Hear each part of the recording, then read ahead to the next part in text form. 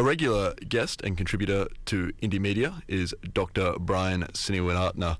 Dr. Brian Sinivaratna is a Sinhalese man, but a long-time advocate and activist for the Tamil people.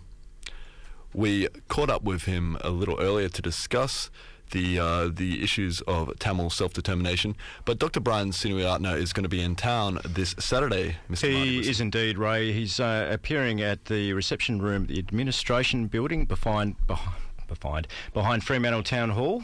So it's this Saturday, 2 p.m, Fremantle Town Hall, and it's entry by donations. Actually, a number of speakers there from the Refugee Rights Action Network as well. But yeah, Brian Sinivaratna is very much the keynote speaker coming all the way from Brisbane. And there is certainly a connection, as you mentioned at the start of the show, between the oppression of the Tamil people in Sri Lanka and the changes to asylum seeker policy here in Australia. Listen. Indeed there is, and that's one of the issues that we discussed with Dr. Sinivaratna. Without further ado, here he is. Indie Media. Since we last spoke to you, Dr. Sinivaratna, there has been a certain degree of mainstream media coverage of the ongoing Tamil plight, including the publication of the former UN spokesperson in Sri Lanka, Gordon Weiss's book, The Cage, The Fight for Sri Lanka and the Last Days of the Tamil Tigers, which got a certain degree of coverage, as I say, certainly in the Australian mainstream media. But overall, what do you feel is the picture in terms of, if you like, the public exposure, the mainstream exposure of the ongoing suffering of the Tamil people since the end of the war? The Australian focus is no better, if not worse. I think I've been in this country for, 37 years. I don't think the Australians are a nasty bunch of people. I think they are some of the nicest people I have ever met on earth. And I'm saying as someone who has worked in England, in Sri Lanka and many other countries. The main problem with the Australian people is that they are not being exposed to what is going on, which is of direct concern to them. You see, where Sri Lanka is concerned, I'm not going back to Sri Lanka. I can't, because I will go vertical and come horizontal. I mean, that's the reality of a totalitarian state. But it is what goes on in that country that has a direct fallout by way of both people and asylum seekers and refugees coming into this country and other countries. So what goes on in these countries is of direct concern to us. Because people ask me, you come out of Sri Lanka, why are you bringing your troubles with you? I'm not bringing any troubles with me. I'm just trying to get you to focus that there is a totalitarian regime literally murdering people or making them disappear. Sri Lanka has the second highest rate of disappearances in the world. And the situation is not getting any better. What I say to all the so-called the defenders of the Sri Lankan regime, of which there are a significant number in this country, at least in the government and decision makers, if the Sri Lankan situation where human rights is concerned is so fantastic, if, as the Sri Lankan government claim, we have got a happy, smiling Tamil faces, why does Sri Lanka not allow Amnesty International, Human Rights Watch and International Crisis Group into the country to see this miracle that has occurred? And the very fact that these international bodies, one of them a Nobel Prize winner, I'm talking of Amnesty International, not allowed to go into the country, speaks volumes of what is going on in that country. You have got a situation which actually is worse than it has ever been in 2,500 years. And I speak of someone who knows Sri Lankan history, and I have been in this struggle of the Tamil people and of the minorities overall in Sri Lanka since 1948, when 1 million plantation Tamils of Indian origin, 1/7 of the country, were disenfranchised and decitizenized in one of the worst acts of political barbarism in the history of the civilized world, or even the uncivilized world.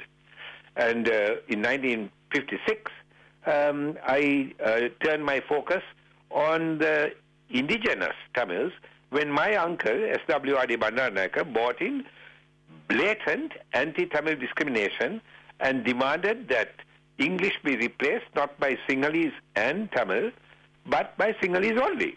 And I said, look, this is wrong. And then his wife, who was my aunt, set the bar higher for Tamil students to enter into the university. I was then Associate Professor of Medicine in Sri Lanka, and I said, look, this is just wrong. Now, leaving aside all that, what is going on right now is a military police state. Just a peninsula, which is right at the top, is a police state. And the conflict area, the former conflict area, is nothing but a totally military state, where the military can do what they like, including rape. I'm writing a paper right now on an epidemic of rape of Tamil women and girls in the Tamil North and the East. I would challenge you to find one Australian who knows that there is any problem with rape in the Tamil areas, despite the fact that International Crisis Group centered in Brussels has written one of the most exhaustive reports on rape in Sri Lanka. You see, we don't get a hearing in this country, and apart from the likes of yourself, those of us, even who know the situation thoroughly, we can't get a voice out in the open. We are speaking to Dr. Brian Sinawiratna, independent Tamil rights activist, and you're on the Indie Media Show on RTRFM 92.1. Indie Media. Dr. Sinawiratna, the Chief Minister of the southern Indian state of Tamil Nadu in India, on the 25th accused the central Indian government of concealing the training it gave to the Sri Lankan army officials from the state government. This case really highlighted the amount of support India has been giving Sri Lanka over the many, many years, and it also brings into question the broader geopolitical situation in the oppression of the Tamil people. Can you perhaps enlighten our listeners to that situation, particularly the connections between India and Sri Lanka and how that plays a part in the oppression of the Tamil people? Absolutely.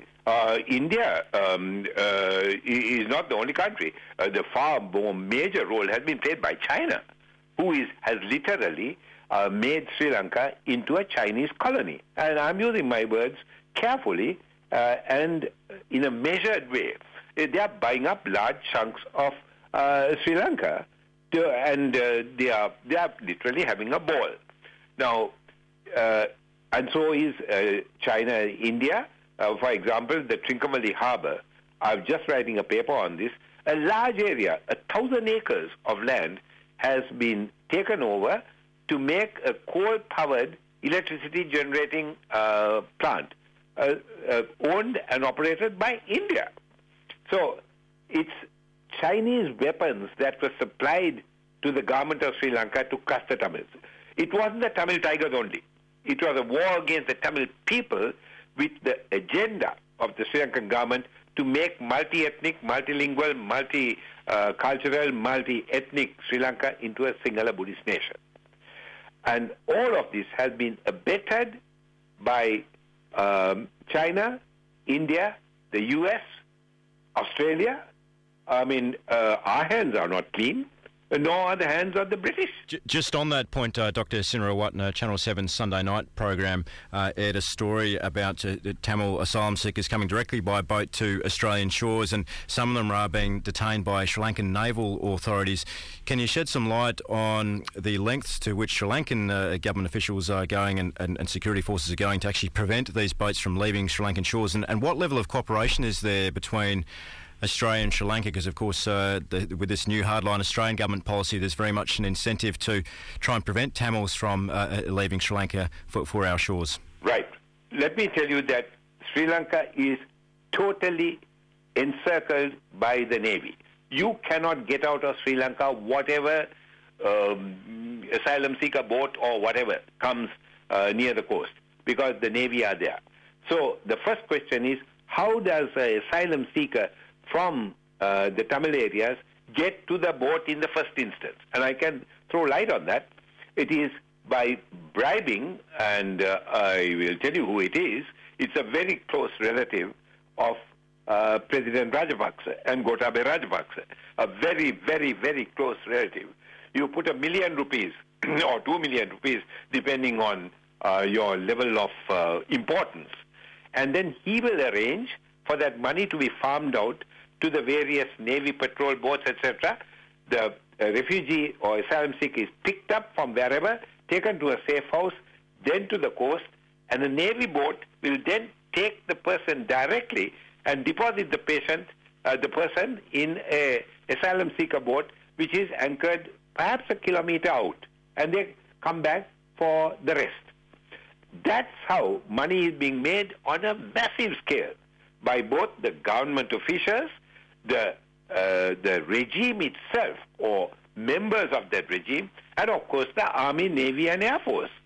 Millions and millions of rupees are being spent, and these people are being put on boats to be sent to Christmas Island or whatever.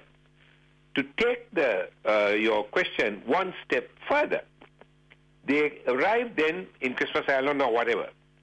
Now, by doing what we are doing to the asylum seekers and refugees, we in Australia are violating the UN Refugee Convention. Full stop. I have said you can kill the refugees, you can rape them, you can torture them, you can do what you like. But Australia has first got to quit the UN Refugee Convention. Australia has got to quit the UN Rights of the Child because they are separating children from adults. That is a violation of the rights of the child. And Australia will have to quit the UN Human Rights Convention because all of these are being violated. The UN Convention on Torture, that you will have to quit. As long as Australia quits all these conventions and gets to the level of a third world countries such as Malaysia or Indonesia, and then they can do what the hell they like with the refugees. But you can't sign, you can't be a signatory to these international undertakings and then do what the Australian government is doing with the refugees. That's not all. The wonderful Dr. Brian Sinirawatna there, and those details again for where he's meeting this Saturday, Fremantle Town Hall at 2 p.m, with Phil Chilton speaking from Refugee Rights Action Network, PA Subramaniam, Sam Wainwright, local Fremantle councillor, and Dr. Brian Sinirawatna, all the way from Brisbane this Saturday, 2 p.m, at Fremantle Town Hall.